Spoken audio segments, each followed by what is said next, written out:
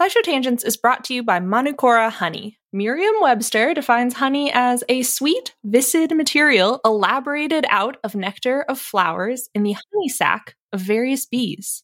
And that's all good and fine, but old Merriam and Webster used some words that I don't know and didn't really hit the mark when it comes to talking about Manukora honey. First off, Manukora isn't just sweet and viscid. It's got a rich, complex taste and a creamy, melt-in-your-mouth texture that you won't find in your average, everyday grocery store honey. And nectar of flowers doesn't cut it when you're talking about the nectar of the Manuka tea tree in New Zealand, the only nectar these bees feed on in the production of Manukora honey. In conclusion, Manukora ain't just your average boring dictionary-defined honey. It's special honey. I know this firsthand. They sent us a jar, a squeeze bottle, and some honey sticks, and we've been sharing them around the office of their MGO 850 Plus, their best-selling honey.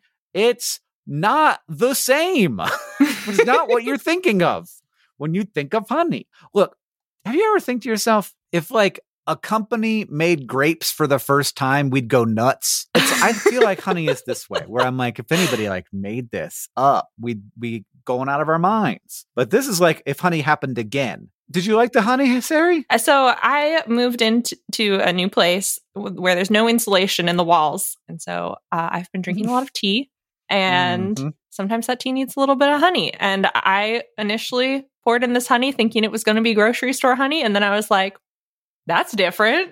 And now it's a little breakfast treat. It's a great breakfast treat because it's a little like it's for toast. I could put like this on my butter toast and I'm like, ooh, I'm having an experience. So Merriam-Webster also defines ultimate as the best or most extreme of its kind.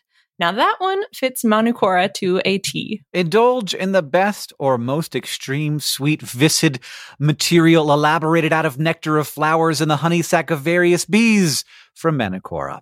If you head to manukora.com/tangents, you can get $25 off their starter kit, which comes with the MG 850 Plus Manuka honey, a free travel pack of honey sticks, a free wooden spoon, and also a free guidebook. That's manukora.com/tangents to get $25 off your starter kit.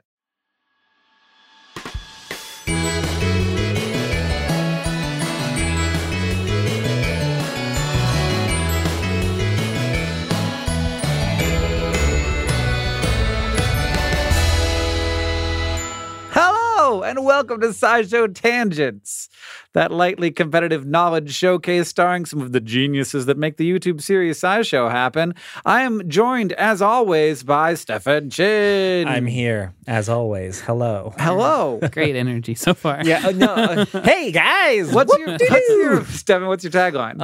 Homeward Bound. I wish I was. Hi, Sam. Hi, Sam Hank. Schultz is also here. How are you? Good. What's your tagline? Poetry crime. Poetry Whoa. crime. I did one of those this week. Sari Riley is also with us. Yep. How you doing? Still with us. Still with us. What's your tagline? Need a hug, need a nap. Ooh. Oh, that'd be nice. And I'm Hank Green. I've had a lovely week. Summertime is good, and it's sort of like tailing off into where it's nice and cool in the mornings, and I love it. Summer here lasts 3 weeks. I know. It's I quick. hate it. But there hasn't been any bad fires, so It's true. we're all counting our blessings. Yeah, we're in bonus summertime now. Bonus. And my tagline is pants, but with pockets. What a concept. Every week here on SciShow Tangents, we get together to try to one-up, amaze, and delight each other with science facts. We're playing for glory, but we're also keeping score. We do everything we can to stay on topic, but judging by previous conversations, we won't be great at that. So if the rest of us deems the tangent unworthy, we can force someone to give up a Hank buck. So tangent with care. Now, as always, we introduce this week's topic with the traditional science poem this week from Sam Schultz. Whose woods these are, I think I know. I will check my Google Maps, though, just to see if I'm getting near the pizza place called Domino's. A satellite far up from here does through its little camera peer between the woods and frozen lake to show a path from which not to veer. My foot now removed from the brake, my car lurches forward with a shake. The only other sound's the beep of my phone telling me which left to take. The woods are lovely, dark and deep, but I got 2 pizza pies real cheap. And miles to go before I eat, and miles to go before I eat. That is definitely Is a that poetry poem. crime? Yeah. Is Robert Frost going to burst out of the ground and get me? Oh, goodness gracious. Our topic for the day is navigation, which is how you get from a place to a different place. And we've been doing that for a long time to try and not get lost.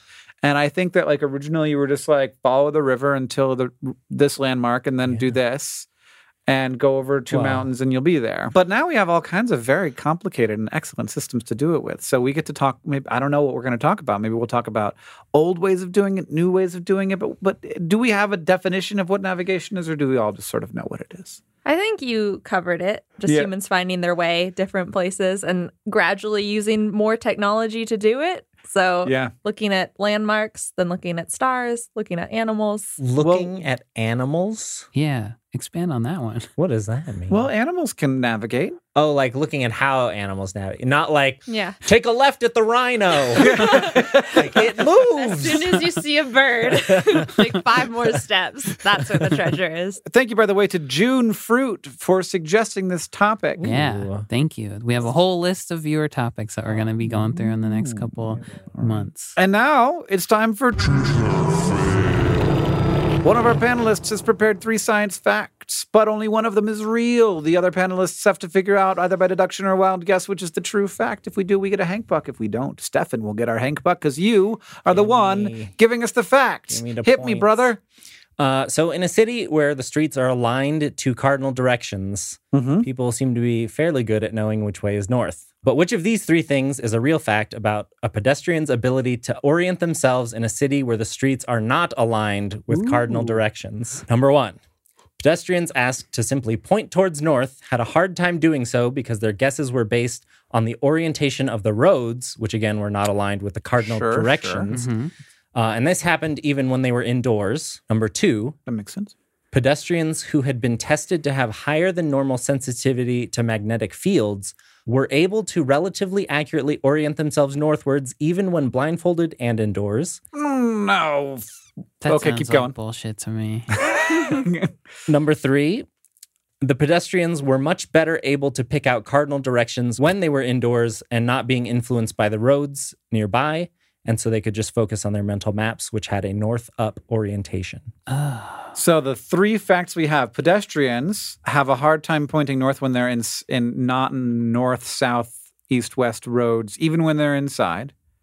2, people who have a higher than normal sensitivity to magnetic fields. I'm not even going to finish that one. Or 3, pedestrians were better at picking out cardinal directions when they were inside without being distracted by the roads. 1 and 2 seem completely possible to me. They seem like inverses of each other almost, right? Yeah, Okay. kind of. Direction to me means nothing when I walk inside. That's north? That's Is that north? Yeah. He seems to be pointing north. I'm pointing north. I agree that that's north. Okay. I mean, this building is in a north-south orientation, so it's pretty easy. Well, I don't know. It's not my building. You don't picture... I picture a little me, kind of like a Google Maps person, Yes. dragged around by the collar of their shirt, being plopped down outside. So like if I were to walk upstairs, plop down outside. Missoula doesn't have a north-south grid in this part of town, does it? Oh, yeah, I guess it does. Yeah, we're good Yeah, it right does. here, I'm This pretty side of sure. The town. slant streets are no. Yeah, Yeah, and then things get a little weird. There's a couple weird places. Yeah. I'm not good at this because, like, I don't have a lot of experience with that. In Florida, there were no grids at all. Oh, that doesn't surprise me. It was just wigglies. The roads were made by alligators just walking That's around. exactly Yeah. right. Children on alligators. Back when Oh. they let the children run free. Yeah, They the didn't good keep old them days. safe all the time. They just put them on an alligator and had them ride Yeah, around. slap the alligator's ass and it just runs off. That's how they have fun. Do humans sense the magnetic field? Is this No. a thing? I can't imagine humans being able to sense magnets, but if Stefan found the one study on the whole planet that's like, we held a magnet near their brain and they jittered. Some animals can sense Yeah. it, right? Yes, Definitely some animals can. can. Can any mammals? From my understanding, and there's probably a scientist out there that specifically studies magnetosensations. I don't even know what the word is in animals. We have an understanding that some animals like birds, use the magnetic field to navigate, because if you remove that in some way, I don't know what experiments they do. They put like little tinfoil hats on them or something. Then they stop being able to navigate as well. But we're not sure what mechanism enables them to, like what in their cells is a magnetic particle or a magnetic reactive particle. Yeah, they seem to, like, different organisms have, like, clusters of magnetite inside of them that they can find. We don't know exactly how their cells are able to sense what those clusters of magnetite are doing, but some bats do have that. So it's a thing. Okay. Which is wild. Well, I'm going to go with the last one. That's harder to tell inside which direction, right? Is that what it is? Or is that it was easier. That's easier. I'm going with the harder one. Okay. The first one? Yeah, because I can't do it. I'm going to go with pedestrians were better at picking out the cardinal directions inside when they weren't distracted by the roads. Number 3. I'm going to go with Sam and say it's harder because I'm also very directionally challenged. And so, like, anything will throw me off. It was the first one. It was. Is that the one I guess? Yeah. Yes. Sam's like, Sarah got it right. Sam is not only having a little trouble with where north is, but what? Also, Which answer? There have been previous studies that sort of suggested that our mental maps are oriented north facing up. And it sort of made sense to me because, like, that's how we look at Google Maps, and like video it's game so prevalent maps. these days. Yeah. So that seemed intuitive. But the researchers in this study thought that that might be because the testing in previous studies was done in cities where the grids of the roads are aligned with the cardinal directions. And so they specifically tested in a city where they were off axis. And so they took participants to different, like, locations on the sidewalk around town and, like, had them point north. And most people were able to point within, like, a 180-degree semicircle. Yeah. So it was like, point this south. is, like, sort of more north than south. But it was kind of all over the place. And, like, the aggregate answers were, like, all around the circle. Like, people were all over the place. But it looked like people were using the roads to orient themselves. So it would be like, I know that Main Street kind of faces like northeast, southeast. So I'm going to orient myself that way and then turn left a little bit. And that's probably north. So that was the outside thing. And then inside, they were told to imagine that they were facing in a particular direction and then indicate what direction a different landmark was from there. So, like, you're at the coffee shop facing the statue of Aristotle or whatever there's a statue of, and then in what direction is City Hall or something like that, like known landmarks.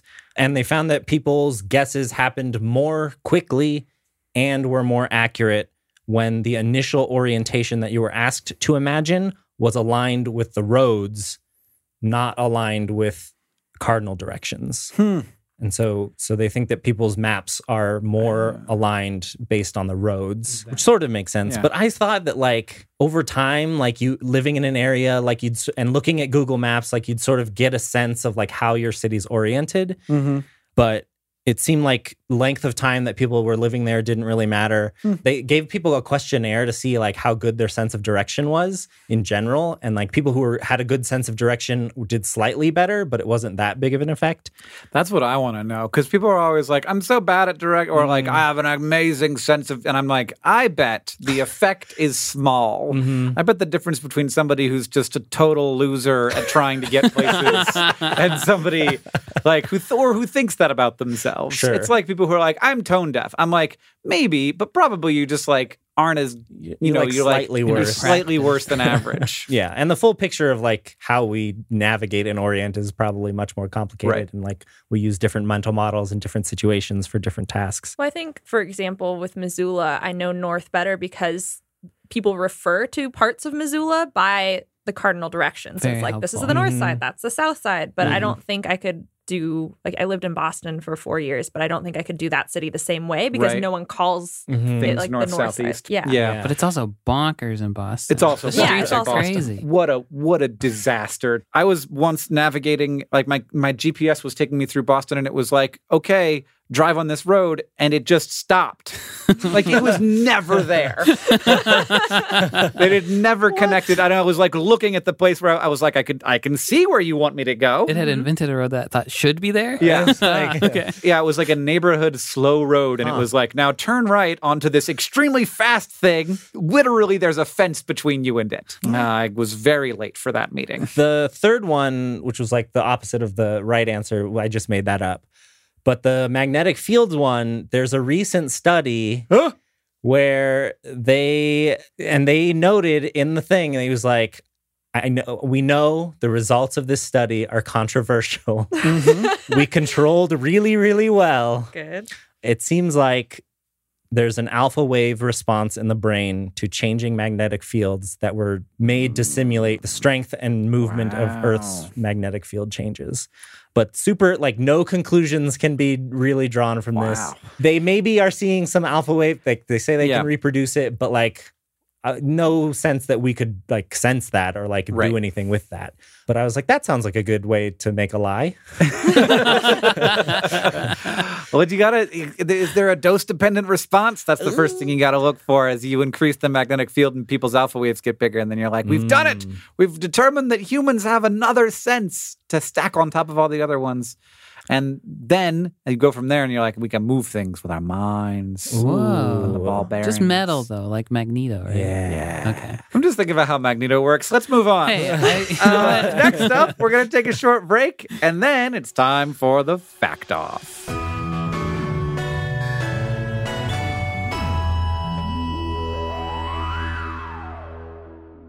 SciShow Tangents is brought to you by Rocket Money, a personal finance app that finds and cancels your unwanted subscriptions, monitors your spending, and helps lower your bills.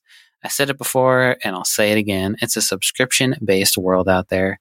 Video games, art-making programs, food delivery services. These things, they all have dang subscription services to subscribe to.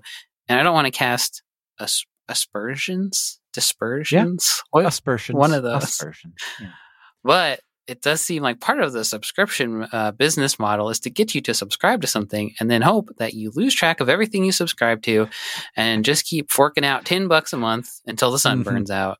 And you know what? That's actually a pretty good idea on their part, but it's not such a good idea for your wallet. Your money is like a bean. You want to plant it in fertile soil. You don't want people carving off pieces of your bean all the time. That bean's not going to grow if there's a constant drain on the bean. That is where Rocket Money comes in. With Rocket Money, you can see all your subscriptions in one place, decide what you do and don't want, and cancel things with just a tap. Rocket Money will even try to get you a refund for the last couple of months of wasted money. And beans. And beyond subscription canceling, Rocket Money helps you build budgets, track your spending, and more. There's all kinds of ways to take care of those beans so they grow into a nice big bean plant. It has over 5 million users, and it helps save members an average of $720 a year with over 500 million in canceled subscriptions. What would you do with 720 beans? I'd buy more beans. Different kind of bean, I guess. A cheaper, beans, more of a cheaper type of bean. You buy cheaper beans with your expensive beans. Yeah, until I had an infinite amount of the cheapest bean you could possibly have. Subscription companies hate this one simple trick because you figured out their plot and now you can use that money for beans instead. Stop wasting money on things you don't use and start using money on things like beans. Cancel your unwanted subscriptions by going to rocketmoney.com/tangents. That's rocketmoney.com/tangents. rocketmoney.com/TANGENTS.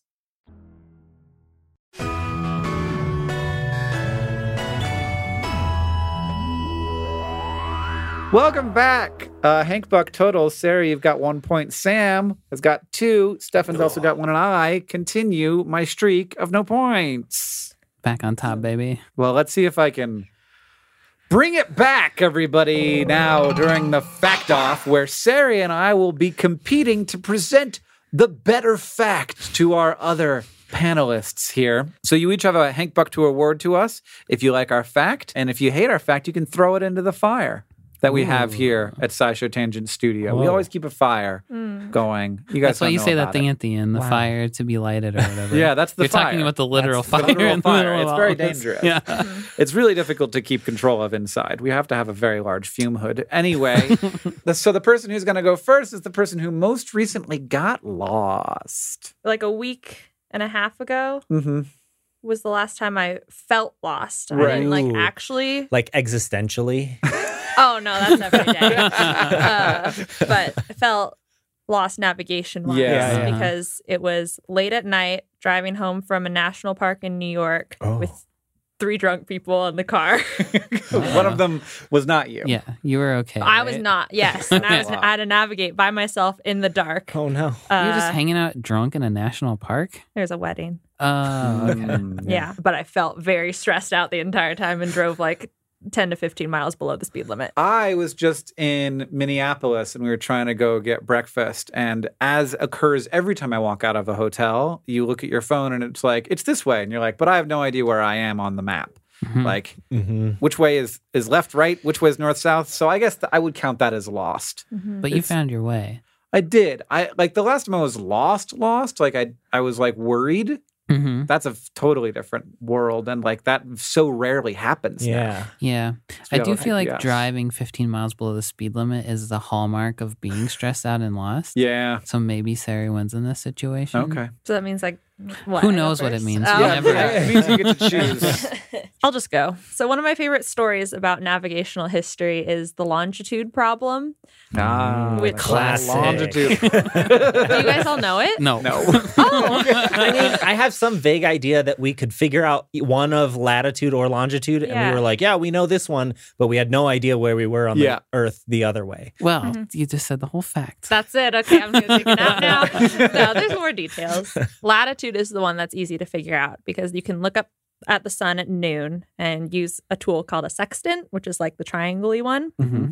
to reference like its angle to the horizon and like cross-reference that with a table to see where you are relative to the equator. The table has the angle and the date. Yeah. All of these things include a lot of math, which I'm going to gloss over a little. Okay. Mhm. Sounds great. So latitude, distance relative to the equator, like north and south, relatively easy to figure out because Mhm. it's the sun has an angle to the horizon. That's predictable.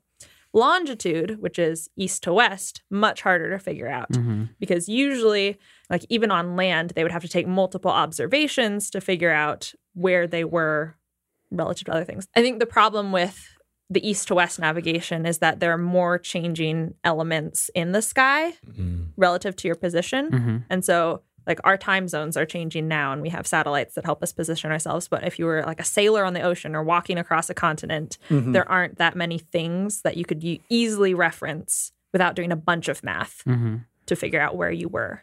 And this was a big problem because then sailors would know where they were north or south, but not know how close to land they were or things like that. And so they'd crash into rocks or they'd like damn. there were a bunch of shipwrecks because of this, basically, Huh. because people came up on land way too fast because they didn't realize where they were. They weren't using their damn eyes. Yeah. Yeah. Open your eyes. Sometimes you're the land is Foggy. below the ground, and Oh. sometimes it's the clouds are in front of you. All right. So in 1714, this became a big enough problem that the British government offered a cash prize.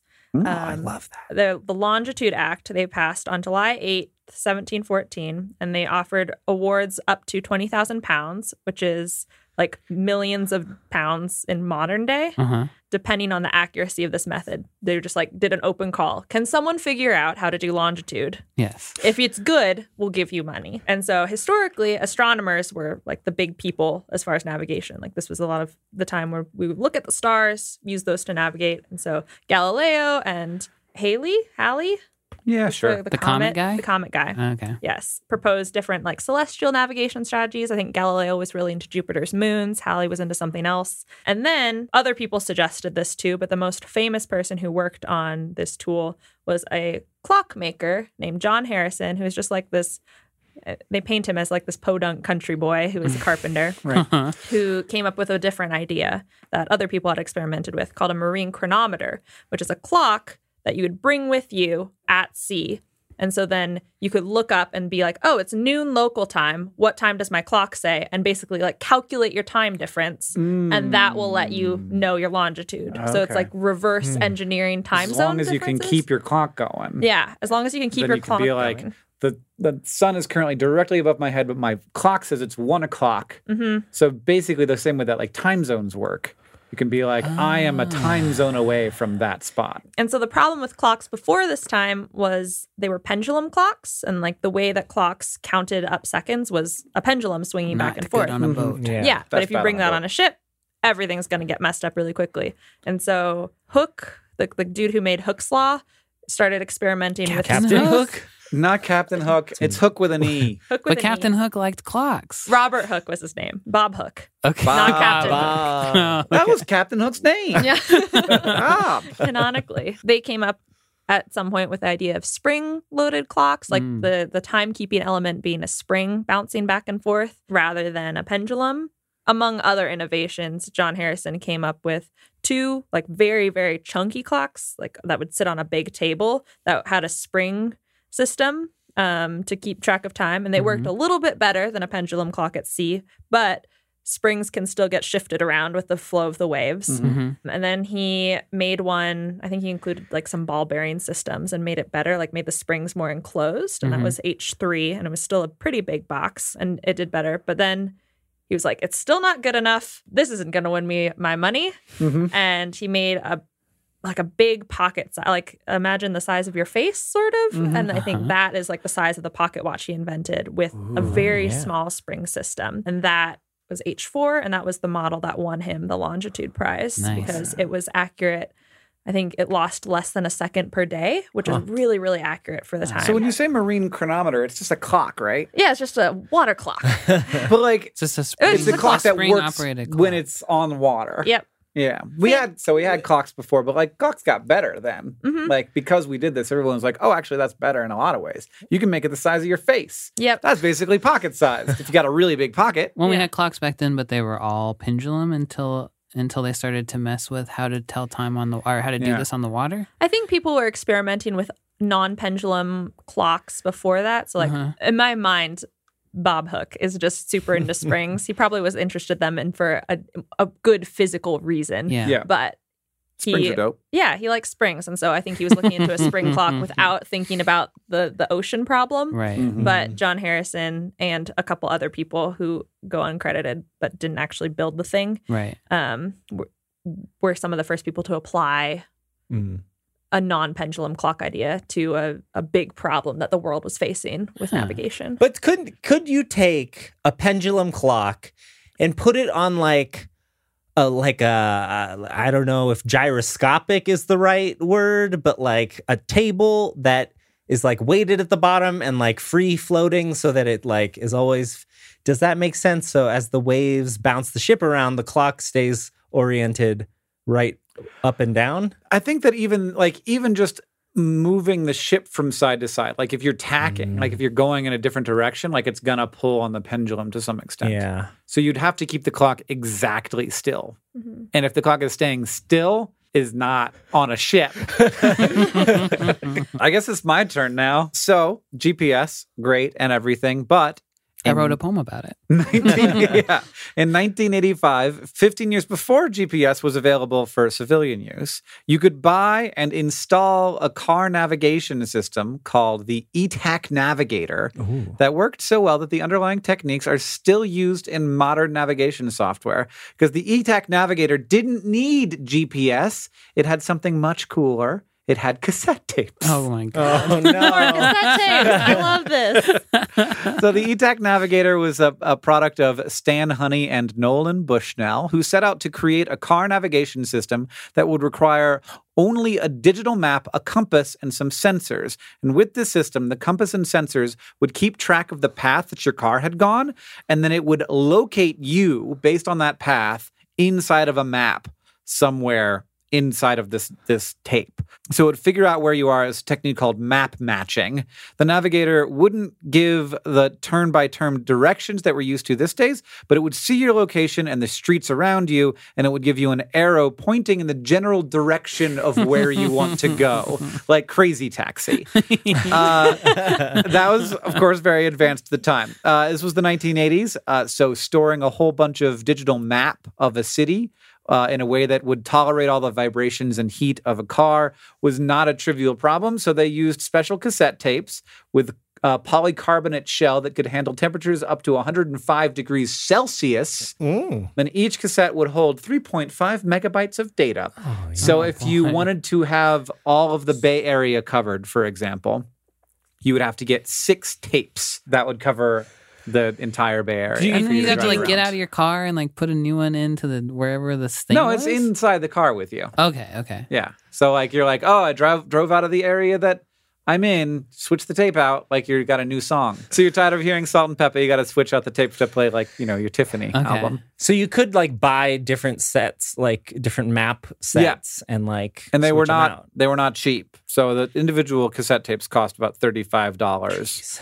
But the system itself cost over $1,000 then, which would be like $3,000 now. And they did not sell very many. They sold like thousands of them. Yeah. So Okay, I have a lot of questions. Okay. I only have one actually. When you put a new tape in, how did you orient where you were? it oriented for you. How? It knows where you are based on the turns that you make. So if you're driving on a road and so you go, say, 30 feet and then you turn right and then you go another 30 feet and then you turn right and then you go another 100 feet and you turn left, based on like where those points are, you could figure out like there's only like, after the third or fourth turn, there's only one place where you could be. Okay. It's the next fad that's going to come back. Yeah, cassette tape. That seems extremely inefficient. And like the wild thing, I love that it has like a Crazy Taxi. Like you're going to this place, and this arrow points just in a direction. So just go that way, roughly. If anybody wants to see a picture of the ETAC navigation system, we'll put it up on scishowtangents.org. It's beautiful, green on green, just as you would expect. The screen is? Yeah. Nice. It's time for you to pick which one your favorite fact was. Oh boy, I forgot. Was it the latitude, the longitude problem, or was it the ETAC navigation system? I have to say, I am tired of learning about new technology that cassette tapes were used for that I didn't know about. I'm annoyed that I didn't know. You shouldn't have to take that out on me. Actually, though, the boat thing reminds me of the pool tables on cruise ships. Yeah. Because they move with the boat so that they stay level, so you can actually play pool. So I'm going to give it to Sari. Fine. Yeah, take out your aggression on Hank's fact. What are you mad about, Sam? Oh, I'm not really mad about anything right now. This is like one of those things where it's like you could have something about how science saved humanity or about these dumb tapes. But the dumb tapes are so funny. And I love thinking about the dumb things that we used to do to make up for the fact that we didn't know how computers were yet. So Hank gets mine. All right. Now it's time to Ask the Science Couch, where we ask listener questions to our couch of finely honed scientific minds. At L. Joel Rods asks, how did people navigate without stars, as in on cloudy or stormy nights? I think they just crossed their fingers that it would stop being cloudy and stormy. I mean, if you're in the middle of the ocean, like you could just keep going and then figure out how far off course you are once the clouds are gone, right? Yeah, but then you might starve to death. Yeah, you could that's definitely true. It could turn out real bad. During nighttime, that's not gonna there's nothing you can do. But during the daytime, wasn't there like a rock? Mm-hmm. Tell me about the rock, Sari. Let me tell you about this rock. Calcite has a very cool property called birefringence. So that light passing through calcite is split because of the way the crystal is oriented. So it forms a double image on it. So if you put, for example, calcite on top of a newspaper, all the words you'll see double, like slightly offset from each other. It's cool. very cool. And the brightness of both images relative to each other depends on a property of light called polarization. Light is made up of waves that oscillate. When all of the oscillations are pointing in the same direction, light is polarized. Around the sun, they're concentric rings of polarized light with the sun at its center. Mm-hmm. And so with calcite, which is a crystal that depolarizes light, you can hold it up to the sky and determine the location of the rings around the sun. And this is when it's cloudy. Even when it's cloudy, Yeah. yes, because the light from the sun is still traveling through. There's still sufficient light. The light pattern on the calcite and through the calcite varies depending on the orientation of the stone relative to the light polarization from the sun. And I think when the images got more aligned or they got more equal in brightness, then you know that you're pointing more directly at the sun because the polarized lights are rings around it and they're hitting the stone in a more equal way. So this is what we think was mentioned in like Norse mythology or like Viking times called a sunstone that they used for navigation. So in these texts, there's this like a bunch of passages, as far as I can tell, that was like, we used the sunstone and found our way home. You can also use a sunstone to turn your gloom into a blossom. So Is that a Pokemon joke? Pokemon Yes. lore. The way the series is with music, I'm like with Pokemon. that is a better thing to be that way about things. If you want to ask the Science Couch, you can follow us on Twitter at SciShow Tangents, where we'll tweet out the topics for upcoming episodes every week. Thank you at Becca Sitlali, at Minimarker3, and everybody else who tweeted us your questions this week. Final scores! Stefan and I are tied for last with 1. Sari and Sam are tied for first with 2. Hooray. If you like this show and you want to help us out, it's easy to do that. First, you can leave us a review wherever you listen. That helps us know what you like about the show, and we're going to be looking at iTunes reviews for topic ideas for future episodes. Second, tweet out your favorite moment from the show. And finally, if you want to show your love for SciShow Tangents, just tell people about us. Thank you for listening. I'm Hank Green. I'm Sari Riley. I'm Stefan Chin. And I'm Sam Schultz. SciShow Tangent is a co-production of Complexly and the awesome team at WNYC Studios. It's created by all of us and produced by Caitlin Hoffmeister and Sam Schultz, who also edits a lot of these episodes along with Hiroka Matsushima. Our sound designer is Joseph Tuna Medish. Our social media organizer is Victoria Bongiorno, and we couldn't make any of this without our patrons on Patreon. Thank you. And remember, the mind is not a vessel to be filled, but a fire to be lighted.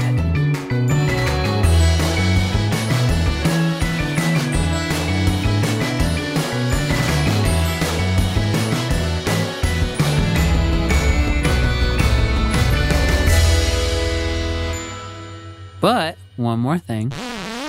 A 2-year study published in 2014 in the journal Frontiers in Zoology concluded that dogs can sense the Earth's magnetic field and seem to prefer to line themselves up with its north-south axis while pooping.